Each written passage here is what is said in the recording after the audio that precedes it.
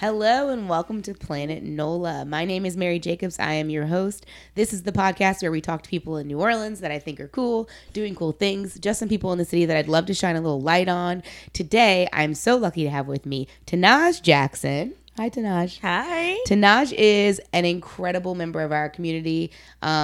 She's an organizer of a mutual aid effort for her neighborhood, the 7th Ward Triangle. She's also an actress, performer, theater director, theater personality. I'll take it. Yeah, and newly a masseuse, correct? Yes, This is yes. your newest endeavor. Officially, I have to tell you that we're massage therapists, not masseuses. Right. What's the difference between a masseuse and a massage therapist? There's literally no difference. It's like, get it right. Yeah, one of them sounds a little sexual, so we try to avoid it. Oh, because it sounds sexual? Hot. I never thought about that. I'm like, I don't care. I want to go. If I were a massage therapist, I'd be like, call me a masseuse. I want to do it, but they're like, Massage. you must not be serious. It's like, I don't care. Oh my God. I live Well, in New Orleans. It's fine. it is what it is. BodyWerk by Naj. Yes. That is Tenaj's massage therapy practice. So if you're looking to get a good rub down, which I made very sexual, Find your local masseuse. find you your local masseuse rub down. That sounds awful. That's awful. I get why they say massage therapist now. I get it. I understand why. Now you know.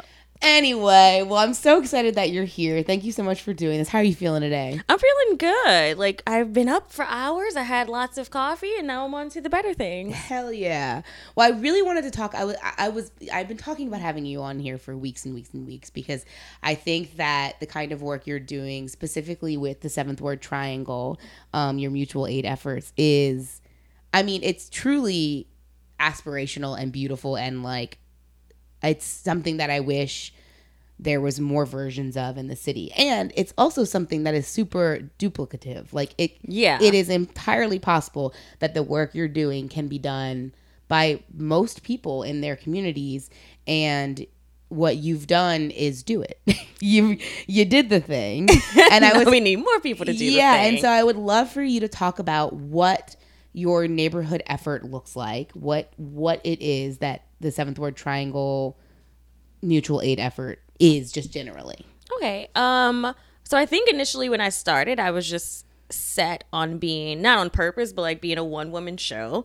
I was like, nope, I'm going to go shopping every week. I'm going to go put food in there as much as I can. I'm going to just help out my neighbors and community as much as I can. And it got real old real fast. It was a lot of money to try and spend for myself. Right. And then it was just a lot of work, trying to get through COVID, trying to keep up with, doing theater, or trying to even just have a social life. I'm like, okay, you always have to clean the fridge. You always have to do this. And so it's turned into how can I get more people involved to to the point where I could disappear for a month and it could still run itself, essentially. And so it kind of has done that a little bit, especially the last couple months, people make their own schedules. We have a lady that has been making bread for us for a year every single day, her and her kids, and they just she brings them around in the stroller, they put it in the fridge and go about their day. And we have a lot of people that do that. And so that's what I wanted to get it to. And now we even there's another mutual aid pop-up 2-3 blocks away. One of my neighbors has her little patio furniture set out, and she puts free things on that. And a couple people were like, are you sad that they don't put it in your fridge? And I'm like, no, the point was to share. Everyone should be putting stuff on their porch if they have it. So it just started with a fridge on your property? So it actually started with a little rack that I had. It was a 2-tier thing. And in my mind, I was like, somebody's going to take it. Mm-hmm. So I took the top off and I was like, we'll just do the top. And I sat it on the corner. And I was being kind of creepy. I'm like, oh, let me see if anyone uses it or if it's a weird thing in the neighborhood. It was so bad. I would too. I'd be so curious. I'm like, is anyone actually going to look at this? I was like, does anyone by? want that can of peas? Maybe I should get something else. It was like that. And so eventually people were using it, and someone did take the rack. And so I was like, I'm glad I got this second rack. And so I put that one out.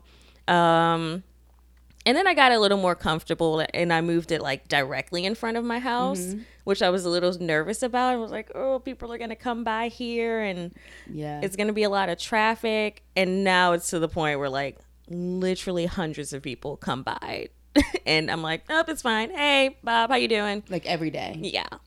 So do you see a lot of the same community members over and over? You see people you haven't seen before regularly? Yeah. Like we have like a flow. Like there are people that specifically come every single day. Mm-hmm. But then there's some people that like move around the city a little bit. So it might go like a month or two without seeing them, and then they're back. Mm-hmm. So I'm like, okay. But then there's always new people that come by. And people will travel to get there. Like, not everyone has a car. So they're, like, walking from the other side of Elysian Fields to get there. Yeah. It's like, that's a lot of walking, y'all. Yeah, but that just means that this is a service that you're providing that they need access to. Yeah. And they're going to get the access how they can get it. And it's like, if you got to walk, you got to walk. Yeah, and people do it. And I try to, like, deliver things when I can. But, like, trying to keep my own, like, self-care and mental health and like, at bay. I'm like, no, I can't make it a habit of being a delivery service. I'll do it when I can, and I can't, like, extend myself further than that. Because it's not fair, because then I can't even run the space that I have. Well, the thing is you have to keep it sustainable for you. Because there's a reason why you started it, and you probably still hold that in your heart, and you don't want to ever feel, like, burnt out or resentful towards why you started this thing. Yeah, no, that was something I had to. I'm glad I did, but I did reach out to some other like mutual aid people, and they told me exactly that. They were like, so you have to make this sustainable. It's a marathon. Yeah. So please, like, if you have to take a break or take a step back, like, you've built it up enough to where people will continue to, you know, help you out or do it. Like, ask. The whole mutual aid thing is ask for help when you need it. Exactly. I think that a thing that folks who provide mutual aid in the way that you do, which is it's like the forefront of your mind and your lifestyle, you're going to always, if you're at the grocery store and something's on sale, you're going to always be thinking of your community. Winn-Dixie's my favorite. They always have random sales. I'm like, 10 avocados for $1? Yeah, exactly. So, but the other flip of that is that you are part of the equation. Yeah. And I think that a lot of people that are in care professions or do service work like you're doing, they do lose themselves in the equation, and then that's where the burnout happens. Forget that you are also a part of the community. And then, but it's bad because then it turns into charity, and that's not what mutual aid is. It's literally like take what you need when you need it. Because I have people that have full-blown like jobs, but like some days they get off work and they come by the fridge and they're like, oh yeah, I just wanted to see if there was like a soup or something so I don't have to go to the grocery store, so I don't have to spend this money. It's like, use it. Like, it's for everyone. Yeah, exactly. And I think people also, that's such a good clarification that you've mentioned, because I do think that might be a thing that happens is folks are like, well, it's not me. I'm not in need. And it's like that. The point is that we all have needs. At different times. And it's like, there's no shame in that. And if we stop vilifying our own needs, we can start to stop vilifying the needs of those who have less than us. Yeah. And not that everybody does, and not that it's always happening, but I think sometimes it does. You know, I find when the conversation comes up for, if you don't know, in New Orleans, we've got a really beautiful network of community fridges. They're across the city. You can look up the resource. I know there's an Instagram, like Community Fridges New Orleans. There's a Facebook resource page as well. I'm not sure if there's a website, but there are these sources across the entire city. And a lot of times in these mutual aid conversations, folks say, well, what if someone takes everything? And I feel like, I don't know, I feel like that statement is this thing that halts people. And they're like, I don't want to give aid because what if one person takes everything? And I'm like, what does that have to do with giving help? I don't understand. Are you faced with that narrative? Do people come at you with that? I was just having this conversation with someone last night, I think. I forget who it was. But yeah, we were talking about, you know, they were hesitant at first to put anything in the fridge because sometimes people take everything. And I mean, I think we've all heard the narrative, like, don't loan something you're not willing to give away. Same thing. Like, if you're gonna put something in the fridge, you have to step back. Like, once it's in there, you have to just walk away. Right. And sometimes people do take everything, and sometimes they'll, like, if people put in packages of water, they'll sell it. Yeah. If people, like, we did a distribution, we gave away a ton of diapers, and some people were trying to sell them. You know, so there's a lot of different things that happen like that. But on the other side of it, they're probably selling that because they don't need the diapers at the moment. They might need the money. The money to get medication. They might need the money to get, you know, their RTA cards or whatever it is. Life things. Yeah.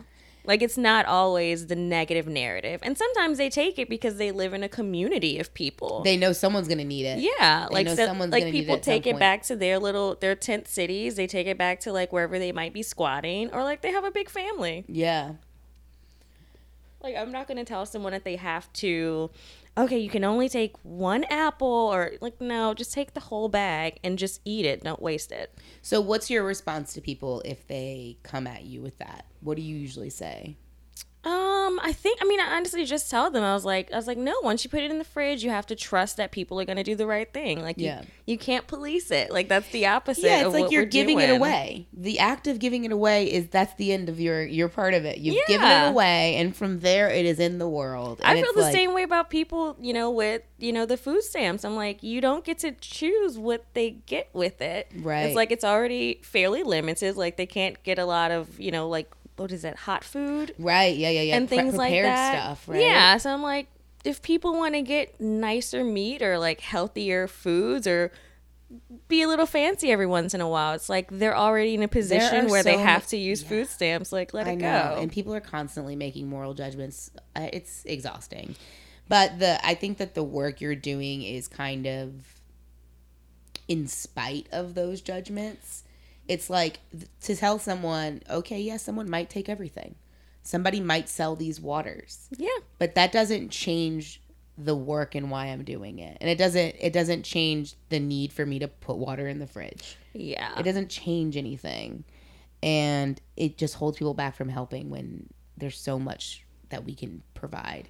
I know, if we want to get, like, really into it, it's like, well, they're probably going to sell it for cheaper than it's worth, so they're still kind of helping. Yeah. Like, we want to get, like, away from that whole, like, money exchange in it, but, I mean, if they're taking waters and selling them for, you know, 50 cents, $1, like, that's cheaper than the gas station. Yeah. Like, if people need water. Yeah, exactly. Can you tell me a little bit about your neighborhood and, like, your community itself? My neighborhood is so cool, honestly. Like, we live on a block with so much culture. Like, most of the residents on my street, even, they've lived there. Like, they're living in, like, their great grandparents' houses. Like, they've been here. And I was worried about, like, how they would accept the fridge and the pantry and all of that, but they've been so helpful. They've been supportive. They utilize it when they need to. They put things in it. Like, it's been good. And they all when they come by, I appreciate it because they tell me their stories, and that's why I know, like, oh, you've been here forever. You know your neighbors. Like, this is, like, you live here. Like, you know everybody on this block. You know all the block drama. This is great. The block history, too. Yes. Sometimes neighbors will know stuff that you didn't know. Oh, they keep telling me about completely all changes of that. And stuff. Yeah, like, there used to be a bakery, like, in the next block. I was like, just randomly. And then like, a lot of the Mardi Gras Indian families live within the very close vicinity. So I'm like, this is great. So whenever anything cultural like that happens, I just go sit outside. I'm like, I hear them. I know they're coming. Yeah, you're near a lot of the happenings. Where is the Seventh Ward Triangle? Is it close to the fairgrounds? No. Where is it? No. So it is Elysian Fields, St. Claude, and St. Bernard. Like, right in the middle of that. You're so close to me. Yeah. Kind of. I mean, that's, like, so easy to get to. I know. Well, everything's easy Franklin. to get to. It's New Orleans. Everything's easy to get to, except, as I like to say, uptown. Yeah, I will say my GPS tried to put me on the interstate, and I was like, I know where Gentilly is. He's doing that to people. I was like, that's not going to happen. GPSs are disrespectful in New Orleans. They have no idea. No. I'm insufferable. I'll get an Uber, and I'll be like, please don't do that. Please don't do that. Please, you know? And you always know if the Uber driver is actually from here because they'll be like, all right, where I need to, like, they'll ask you, like, where you want me to go. Like, tell me how to get there, and I'll do it. Or if it's someone who's not from here or somebody's just coming to drive here and maybe lives outside of the city, they will be like, I have to follow it. Faster. No, you don't. I'm like, listen. I was not going to get on 610 to come down Franklin and do all this other. Like, no, come on. Like, I know where I'm going. Yeah, you got this figured out. Yeah. That's what's up.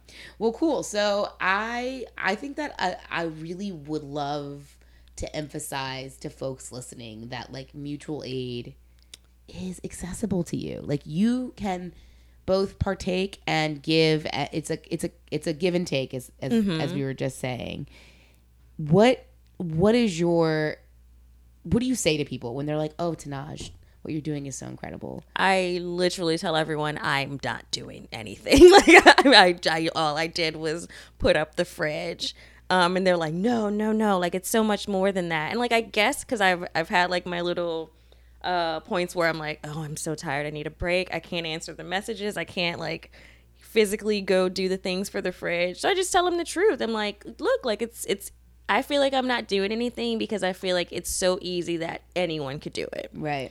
I'm like, so it doesn't have to be a fridge. It could just be a nice little table outside, like on the corner. Like somebody might take the table, but like if you keep putting things on there and encouraging other people to do it, like they might actually just leave it alone. What are the most requested things from the community members that use your tables so funny. and fridges? Fruit cups for me. Really? Yeah. People like love fruit cups? I have like grown men like, you got any fruit cups? I'm like you mean like the little plastic ones? They're like, yeah, I really love those fruit cups. Like I was like, okay. It must be nostalgic. It might be. It was one day somebody put a bunch of like meals in the fridge, and then they were all open, and somebody ate all the fruit out of it. And I was like, guys, look, I had to throw. That's next level. I was like, I had to throw all this food away. I'm sorry for whoever made it. Like, obviously, I can't keep it in there. It's fully contaminated now.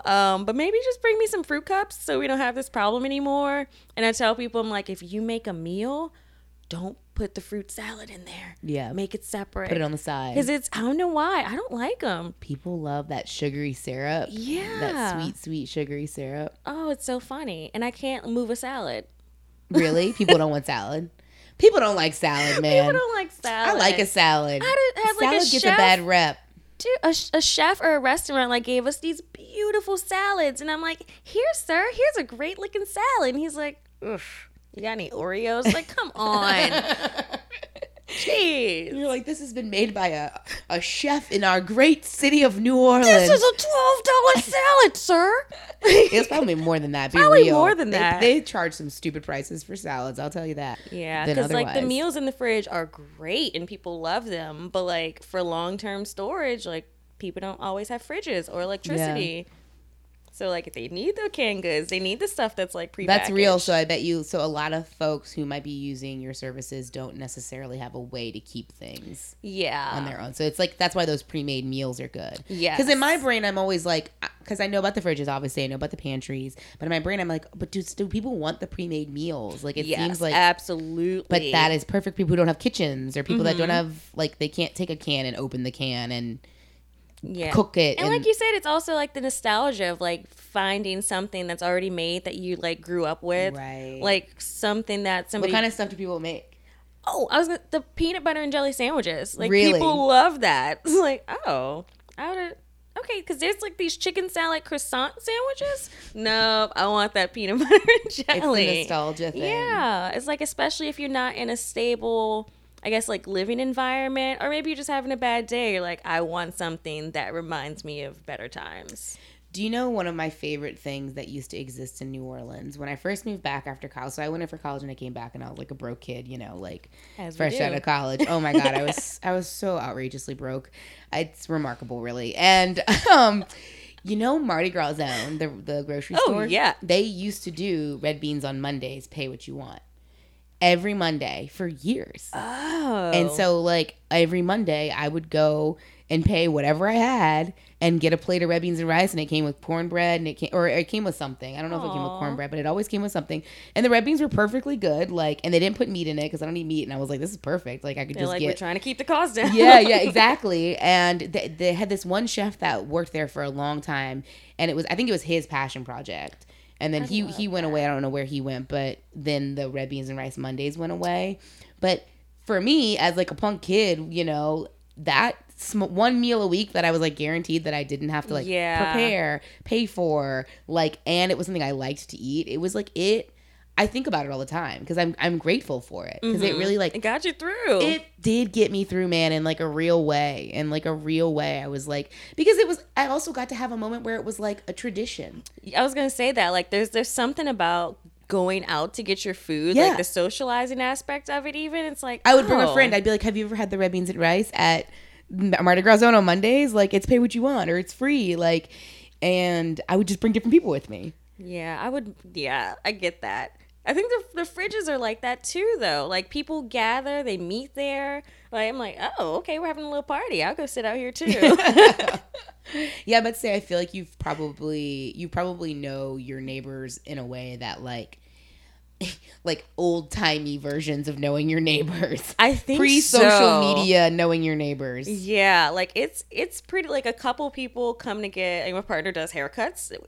Like, we have the little speakeasy barbershop. Oh, don't say anything. And then right behind that is like my treatment room where I do the massages, and like so many neighbors will come over and get haircuts, and he obviously gives them a hefty discount because he's like, no, like we're a part of the same community. Like, I get it. I'm going to cut you a break. And they always like tip him really well because they're like, they appreciate it so much. Well, also just like in the event of life happening, knowing your neighbors is so crucial. Yeah. Hurricanes, especially in New Orleans, but anything like, you know, if something happens and you can't come home for the night, they can go in your house and they can check on your dog or your cat. Like, there are so many times where knowing your neighbors is so critical.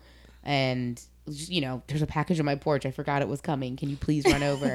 You know, I'm spoiled. Oh, we've definitely done that a few times for sure. It's a real thing. And it's like, it's a mutually beneficial relationship. Like, being in a community is literally mutual aid. Like, if done in the way that I think is best, personally. No, it is. Like, I'm trying to think of anyone else. Like, there's not many people, like, within 2 blocks of our house that we haven't had a conversation with. Yeah. And I try to do that with the, you know, the unhoused people when they come by. I'm like, what's going on with you? I'm like, I know about their brothers. Like, who are you dating this week? Oh, okay. Remembering people's names. Yeah. Like, which, no, I can't do that. It's hard. It's hard. So bad. But it's something, even if you don't remember everybody's names, because you probably meet a lot of people. Yeah. That's understandable. I meet a lot of people as well. It's hard. But it's like, you can remember the details. But like, yeah. Oh, last week you said this.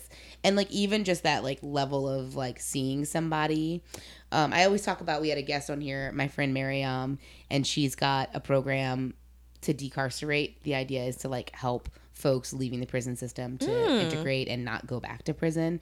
And she always says to me, like, a thing you can do for people that have come out of prison is to just listen to them, like ask them about their lives. And be interested in their lives. Treat them like humans because they probably haven't gotten that for some time. Right. The whole process of her that she believes in decarceration is giving people humanity back. Mm-hmm. And the houseless population is in the similar way, I think, to the prison population, gets their humanity completely stripped from them constantly. That's why I tell people, I'm like, look, I know like sometimes I ask for things that are like super sugary or not really healthy, but I'm like, I'm literally relaying what people are asking me for because they deserve to choose what they eat. Yeah. Like, it's as simple as that. Like, they want peanut butter and jelly, like, please bring it. Yeah. Like, if you have the capacity to do it, like, why not? And why judge it? It's like, I have my wants and my desires, and it's like, if a group of strangers were judging me on it and being like, no, Mary, you can't have that PB&J. We're going to bring you a salad. I'd be like, excuse me, I'm a person with thoughts and feelings. But yeah, people will oftentimes do this thing where it's like fruit cups or vilify it. And it's like, no, actually. And also I have this whole thing where food is neutral. There's no good or bad food. It's just food, you know? Like, it's to sustain me so that I can keep doing the things. Yeah, exactly. Diet culture and capitalism has really... I was trying not to bring it up. I was like, I could go off on it. I was like, no, I won't say it. It's I'm like, thing. The only time I don't mind when people like have their own personal preferences, like of what they put in the fridge, which everyone should like bring a plethora of things. It's fine. But like to have like some vegans and vegetarians, they're like, I don't feel right buying meat. I was like, great. We actually have a lot of people that come by that are vegan and vegetarian. So that works out perfectly. Yeah. Whatever it is you feel comfortable with. Bring me fresh produce. As long as it's not from this like high ground of being like, you shouldn't eat that. No, you know? No. It's more like them. They're like, I don't feel like I should be buying that. I wouldn't buy meat to give away. I mean, I get that. But it's like anything is better than nothing. Any aid, any help is going to go some sort of way. I actually started buying meat to put in like the freezer, and I'm like, oh, people actually want this. because Yeah. it's expensive. It is expensive. It's so expensive. So it'll be rare. It's when I catch my little Winn-Dixie sale. Yeah. It's like 2 of these for free. Great. Like, where'd I get Tenaj, that from? we have to take a break. Oh, yay. We'll be right back.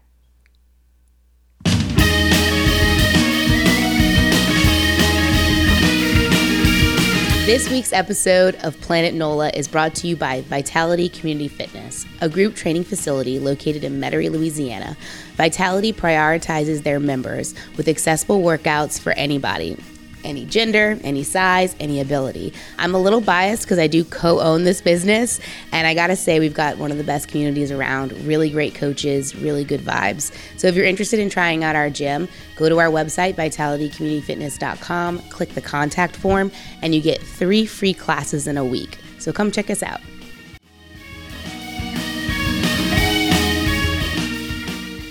Hello and welcome back to Planet NOLA. I'm your host, Mary Jacobs.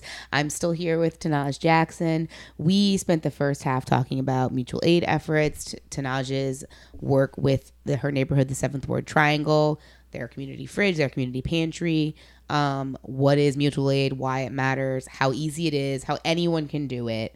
What is your advice to someone that says they want to do it? Easiest advice out the gate. Do it. Just do it, right? Just do it. Like, that's the easiest thing to do. There are other things that are equally as easy, but it requires a little more effort. But like, if you want to share resources, you just do it. Find a community fridge, find a pantry, start one if you need to. Yeah. Look at local nonprofits that are helping the houseless communities. Oftentimes they have lots of places and resources, and maybe they just need volunteers, people to prepare meals or hand things out. Like, there are so many opportunities, especially in this city. I can speak for this city, that you can do a little bit for your community. Even as simple as bringing bedding under the bridge. Like, right. They don't have the capacity or space or anything to wash their things, so they go through a lot. Right. That makes sense. Yeah. I never thought about it like that. That makes complete sense. Tenaj, a question that I love to ask people is, if somebody gave you a lot of millions of dollars tomorrow. Oh my God, I've thought about this a lot. Everyone has. This is such a good question. What would you do with it? Ideally in this city, but it doesn't have to be. No, I've got it. Okay, you're ready. I got you. Oh my God. So like down the street from my parents, there used to be this convent. They tore it down, and I think the Archdiocese still owns the property. I'm like, I want that. I want to build like a theater space that's like a community for actors, low income housing. Whoa. I want to do like a little private school, but it's free. It's just private. And then all the actors, you can go work there, because all of us it's like a performing arts school. Performing arts, but like very focused on what we should be teaching kids when they leave high school. So like, but like a full school. And on the same grounds, I want to do like my community center. I want to have like the actual food bank. It's a whole thing. It's a little city within a city. I've thought about it a lot. And I'm like, how can I get Leonardo DiCaprio to donate $10 million so I can build it? He probably won't do that, though. It'd probably be more than $10 million. It'd probably be more than $10 million. I don't know about money, but it seems like it'd be a lot. But guess what? I would work there. I don't know. I could do a lot with $1. So I feel like I could too. Yeah, like we could make it work. I feel like I could too, but I would want more. I would be like, Leo, you need to give me at least 20.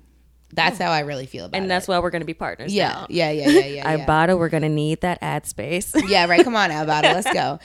One of my, first of all, I would work there. I would, it's your multi-million-dollar dream is similar to mine. Mine's a community center where there would be after school care where we pick kids up from school and we keep them till dinner time. We feed them dinner and then we bring them home. Part of mine was a boarding school because like kids shouldn't have to go back to bad environments if that's what they live in. Or if there's no dinner at home also. So it's like the idea between school and home. That's always been, and then I've always wanted to have a community theater within that. So our projects are very similar in our dream world. I've also considered doing it at the Six Flags. I'm like, oh, this would be great space. Yeah, the property you're talking about, though, is owned by the Resilience nonprofit or whatever. It's the water thing. It's basically staying green space for rainwater retention, which is also pretty good because we need it. But I'm pretty sure that was when it was acquired, that was like the rule, was that they need to keep it green space, and they're building like more rain gardens on it. I'm pretty sure. I'll take it. That was I went to a community, like a planning meetings like years and years and years ago about it when it first started, because I wanted to know what was happening with that property, because I also massive. It's a beautiful property. It's beautiful, but there is so much underutilized property in this city. There's way too much, and we're just letting private corporations and house flippers take it all. So I mean, twist my arm, I guess I'll take Six Flags then. Yeah, take Six Flags. It's a little further than I wanted, but I'll do it.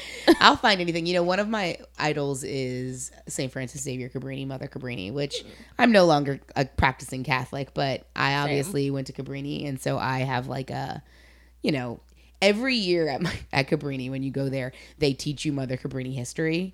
So you literally learn the same life story once a year, every year, and you take a test on it every friggin' year, okay?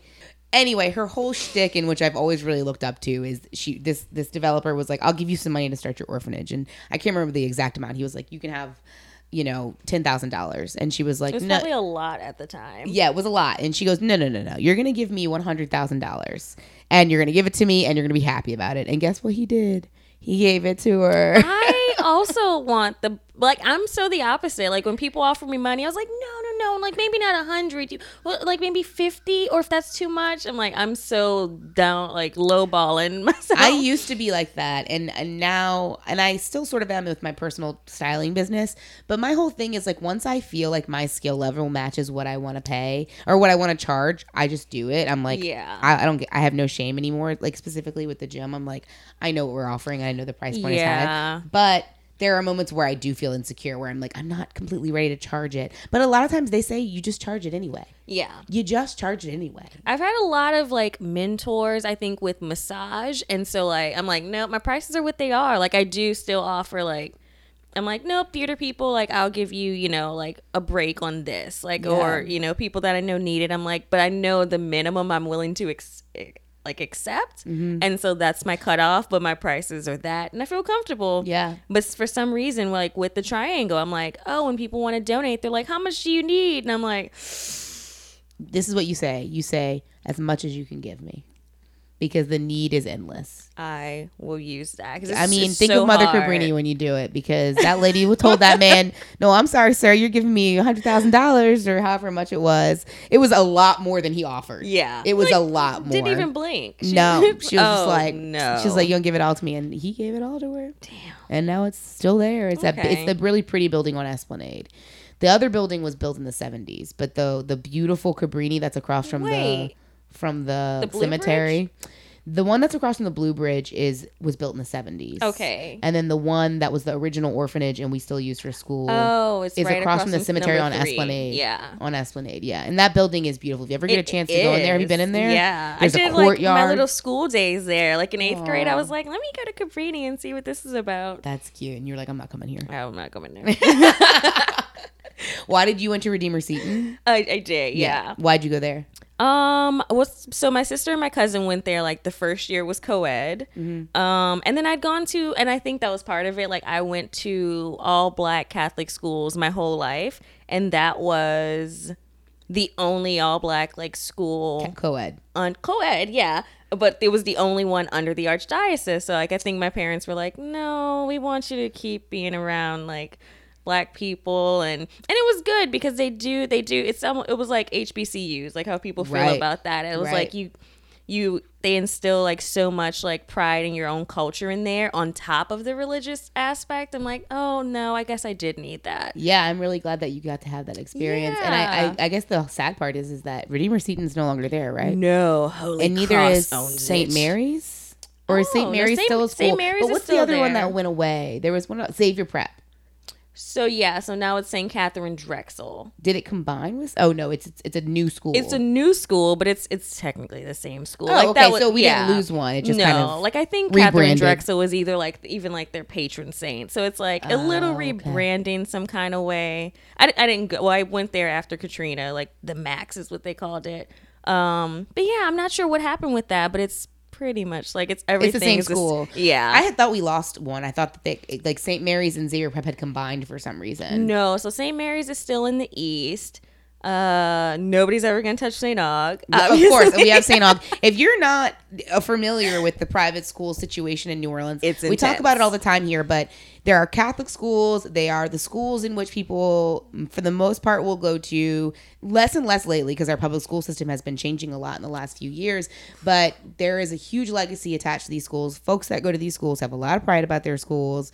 And in New Orleans, we have schools that are all black. So St. Aug, St. Mary's, Xavier, what's Xavier Prep called now? Catherine Drexel, Redeemer Seton. Yeah. But that one's gone. That one's gone now. Is there any other Catholic, primarily black schools? I don't think so. But like, how wild and like special is that exists here? I know. I mean, it's funny because like all of my schools technically closed. Like I went to Corpus Christi, and that was like, and it was such a historic school. Like the I think it was Sisters of the Holy Family, maybe. Mm-hmm. Oh God, they'd be so mad at me right now. But it was like all these like black Creole nuns. I'm like, I tell everyone, I'm like, I was raised by black and Irish nuns because when I went to my middle school, it was all of these like Irish nuns with like full blown accents, and I'm like, oh dear, it's like I am in trouble here. Were they real rule sticklers? Oh, I had a principal that walked around with a yardstick, and it was covered in duct tape, and we called it Mr. Silver.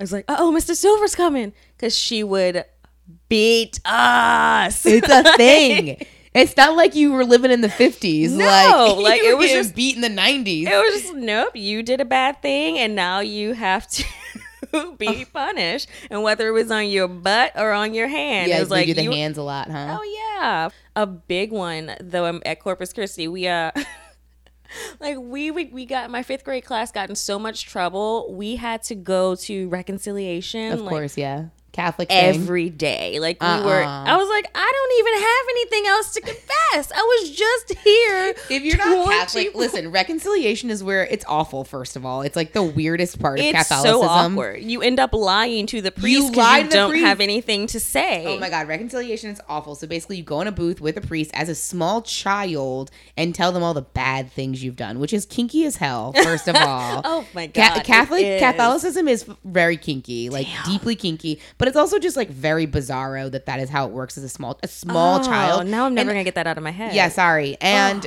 but like, yeah, it's like you said, like I would go in as a kid and I'd just be like so mortified that I had to be in there, and I would just like make stuff up. Yeah. I'd be like, I don't know, like I can't think of all the bad things I've done. I do a lot of bad things. And after we got punished and had to go there every day for literally a month, I was like, I don't have anything. I was just here yesterday. Here's my it's been one day since my last confession. Confession is I want to murder the priest and the nun that put me in this booth for the 30th day in a row. Exhausting. Oh my God, it was so bad. Or we have to do like Stations of the Cross, and I'm like, that was it. That is too much. Like, oh, they're so brutal. Like stand, sit, kneel. I was like, this is the worst day of my life. The Stations of the Cross is like so dark too. It's super dark. As you could imagine, it's the literal Stations of the Cross, but it's like boring, and also you feel really sad the whole time. Yeah. Oh my gosh. And then in Catholic school, you can't not do it because you're gonna get in trouble and you're gonna end up in reconciliation again. It's wild to me that Catholics don't like. It's like, oh, we have a shortage of priests. It's like, yeah, no crap. You have a shortage of priests. Yeah. First of all, your religion's creepy. Second of all, you don't have the best history of priestness. No, it's a little kinky. Yeah. Yeah. And third of all, it's boring. I mean, it's just boring. It's so boring. It's boring. When you would get a good priest in mass, because you have to go to mass when you go to Catholic school here. Some schools make you go once a week. Some schools we went weekly in middle school. That's brutal. We went once a month at Cabrini. We had a special mass uniform. Did y'all? Oh yeah, we had a blazer. We had to wear a blazer on top of our uniform. Yeah, we had the blazer, and then the boys also had a different set of pants. Oh my God. That were a different color. So like if you weren't in uniform, you have to sit in the back of the church. Interesting. You'd get written up at my school. Yeah, you do that. Yeah. Oof. My favorite is when you would like run to the lost and found on the day of mass to like find a blazer because you'd forgotten your blazer.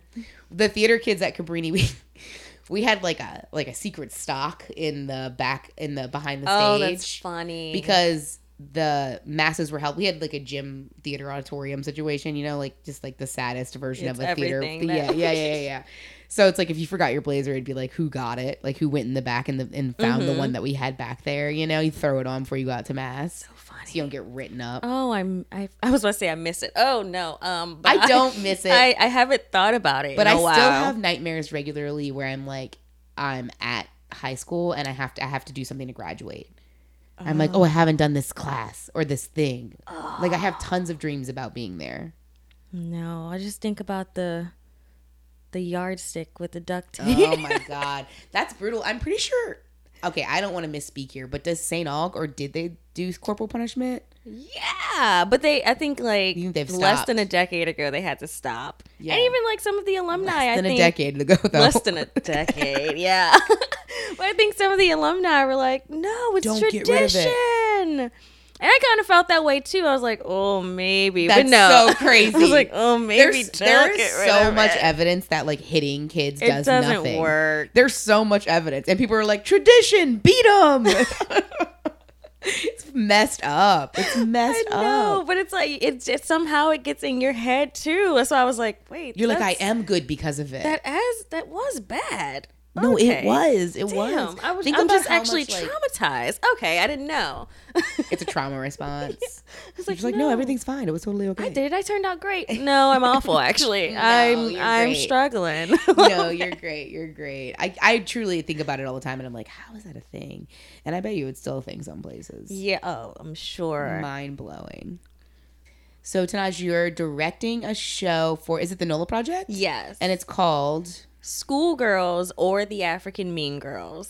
Is it with youth or adult actors? So we're actually using adult actors. Actually, I think the youngest one might be like 18 or 19, but like everyone's like either in college or older. Okay. I thought about like actual kids, but I'm like, let's see who auditions and we'll see what happens. Right. From Well, there. I thought that NOLA Project they do like a separate thing for kids sometimes. Yeah, I think they do like a summer it's like a summer intensive. But we do like I assistant directed a show in the fall and we had like an actual child in the show.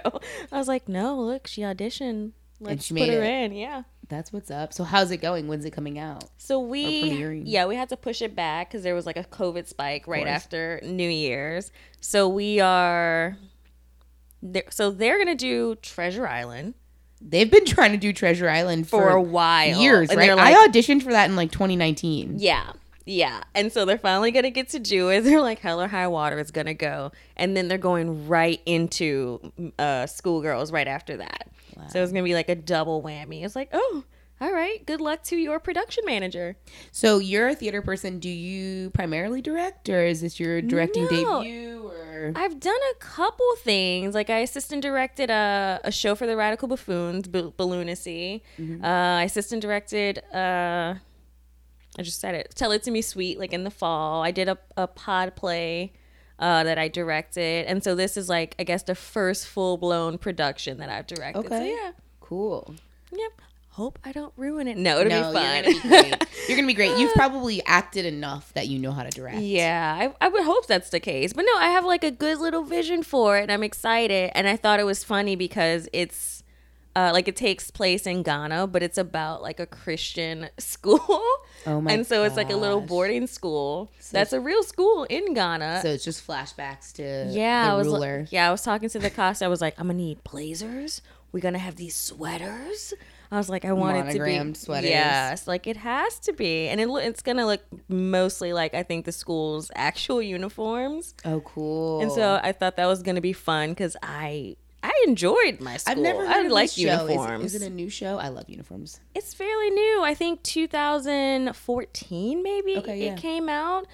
Jocelyn Bio. And her mom went to the school that she wrote about, mm-hmm. and it came about because I think Ghana had like kind of poached this American to be in their Miss Ghana or Miss Universe pageant. So, and she was like light-skinned woman, and there was like all this like drama about it because they're like, but she's like half Ghanaian and she wasn't born here. Interesting. Like, but they were like, no, this will be our best chance. And so the show is basically about that. Whoa, okay. Yeah, it's like these girls that are like trying hard to win this show, and then an American comes. Have you guys had any rehearsals yet? None. Oh, no. Okay, yeah. None. Yeah, you're going to be getting down to the wire. Yeah, doing the last show, it was so fun seeing people. Like, we got, like, people involved in the community, a couple of dancers, the high schooler, like, and it was so interesting seeing people who either hadn't performed ever publicly or this was like their first show in a couple years, and then seeing them evolve throughout the whole process. I'm like, this is great. It is wild when someone takes a note. You like give a note, someone takes it, and then it's transformed, and you're like, like I had a part of that, and you had a part of that, and we worked together, and we made the thing. Like, it feels good. It does. I really liked it. I was like, oh man, I want to do this again. And so luckily I get to. There's just like some magic also that I love to encourage people on this podcast to remember that New Orleans is like a deeply artistic city with so many kinds of different things to offer.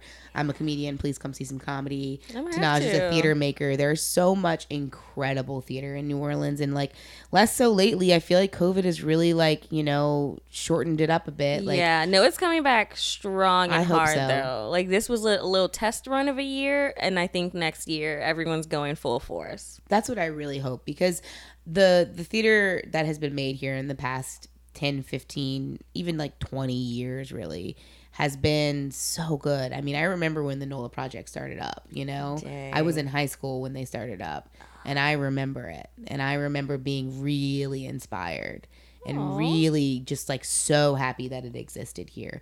And I mean, I love the Radical Buffoons and I love Goat in the Road. And if you guys don't consume local theater, you should. And if you need someplace to start, go see Tenaj's show. When does it open? I should know this. Well, but I don't. It got moved.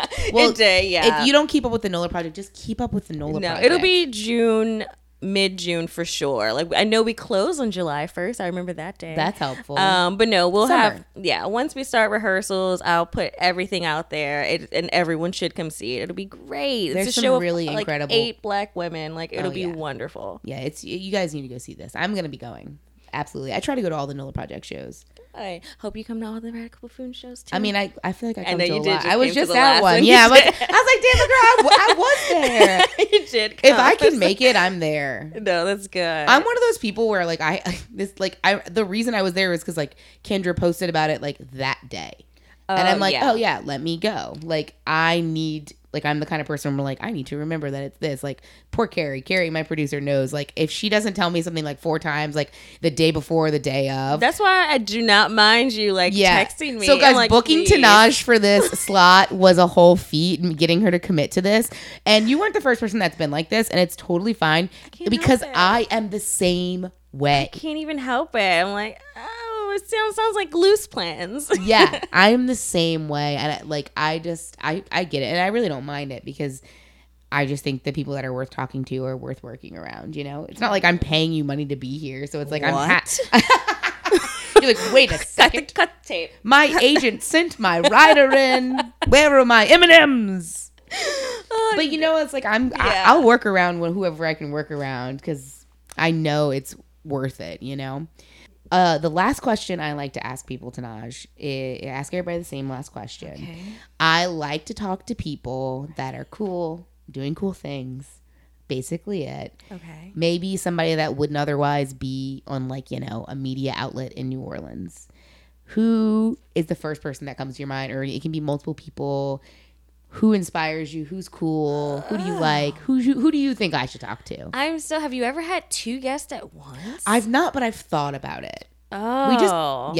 I don't even know if what you would talk about. And I'm really biased, but like my partner Alex and our neighbor Ken, like I'm like, why don't y'all do things together? Like just talking to the two of them, they are like a force. They're like a team. Like any topic or anything you could think of, they have opinions. Really? Yeah. I don't know if you follow them on the Facebook, but well, I just added Alex on Facebook today because I stalk everybody before they come in. Oh, great. And I got to see all his statuses about your cardio. Oh my God. So Tenaj and Alex have been trying to get into cardio, I guess. We're a cardio couple now. and now Alex keeps writing these hysterical Facebook statuses about being a cardio couple. Yeah. It could be a book. It could like, but it's so funny. That's why I'm like, this is like my life, and we all live so close. We share a backyard with Ken. Like we call it Team House. Like they're so funny. They're fun and interesting. They're so fun and interesting. I love fun and interesting people, and Alex does really cool work too. I know that. Yes. But I love like the way he writes those Facebook statuses. Like that's the kind of people that I like to consume and have on here, because he is writing those Facebook statuses for his small group of Facebook friends, and they are art. Like it's creative, it's funny. He can never run for politics. Yeah, of course. Yeah, it's just like pure entertainment. It's like what a gift, like for people to just write something that's so silly and fun, and like that's how I'm like. I'll make. It doesn't have to be this big grand thing, and yet those statuses are so funny, you know? They're very like popping up on the Facebook memories. I'm like, how dare you tell people I did this? But it's so funny in the moment. It's like, oh yeah, that was good, I guess. So funny. I love it. I love those little moments of just like sweet creativity. Yeah, and they've been so instrumental in helping me with the community fridge. Right. And they will both probably tell you like, oh, I had some pushback. Like I didn't want to do it. I'm like, but they're out there like grilling for me. I'm like, hey, can y'all cook? And they're like, okay, I have a plan. I'm going to marinate this. Like, I was just thinking hot dogs. No. We don't do just hot dogs. That's so great. I'm like, okay, this is good. I'll take it. I love that. Tenaj, this has been so nice. How you feeling? I feel great. This is wonderful. Oh, I'm so glad that you agreed to come on. Yay, me too. This is good. This is just so much bigger than I anticipated. I know. We got a whole fancy setup. Yeah. It's a whole thing. I thought we'd be sitting on the floor. No floor sitting here. We got this nice $80 couch from the Goodwill. Ooh. Yeah. Got a good deal. Well, y'all, thank you so much for listening to this episode of Planet NOLA. If you liked this episode, please tell a friend about it. Leave us a review. If you write us a review and you DM me on Planet NOLA Pod on Instagram, send me your address. I will mail you a very cool Planet NOLA holographic sticker. It's very exciting stuff. And thank you so much for listening. Like, subscribe. Bye. Be in touch.